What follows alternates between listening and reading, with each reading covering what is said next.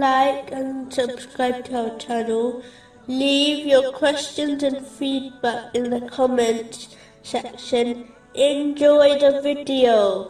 Continuing from the last podcast, which was discussing chapter 6, verse 161.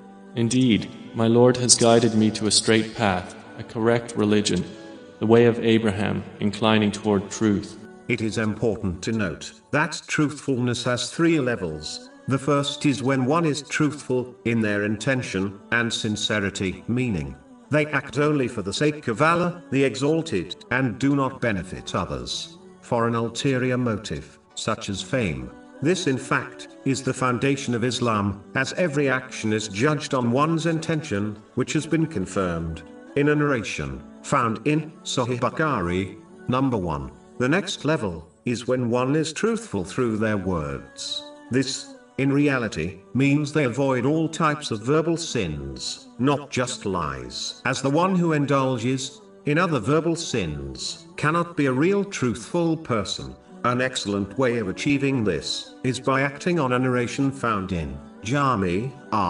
Tirmizi, number 2317, which advises that a person can make their Islam excellent by not getting involved in the things which do not concern them. The majority of verbal sins occur because a Muslim discusses something which did not concern them.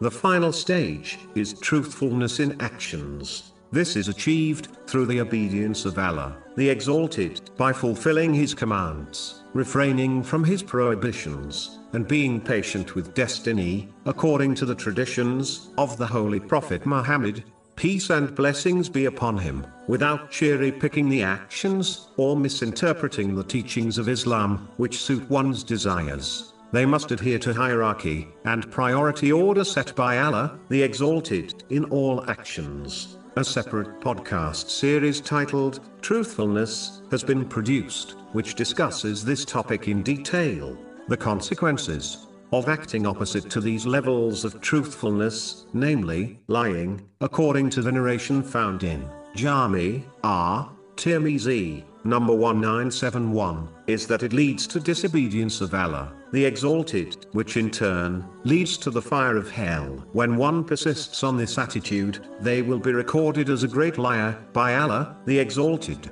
Finally, it is important for Muslims to avoid minor polytheism, namely showing off. This has been confirmed in a narration found in Sunan Ibn Majah, number 3989, as warned in a narration found in Jami Tirmizi, number 3154. This leads to the loss of one's reward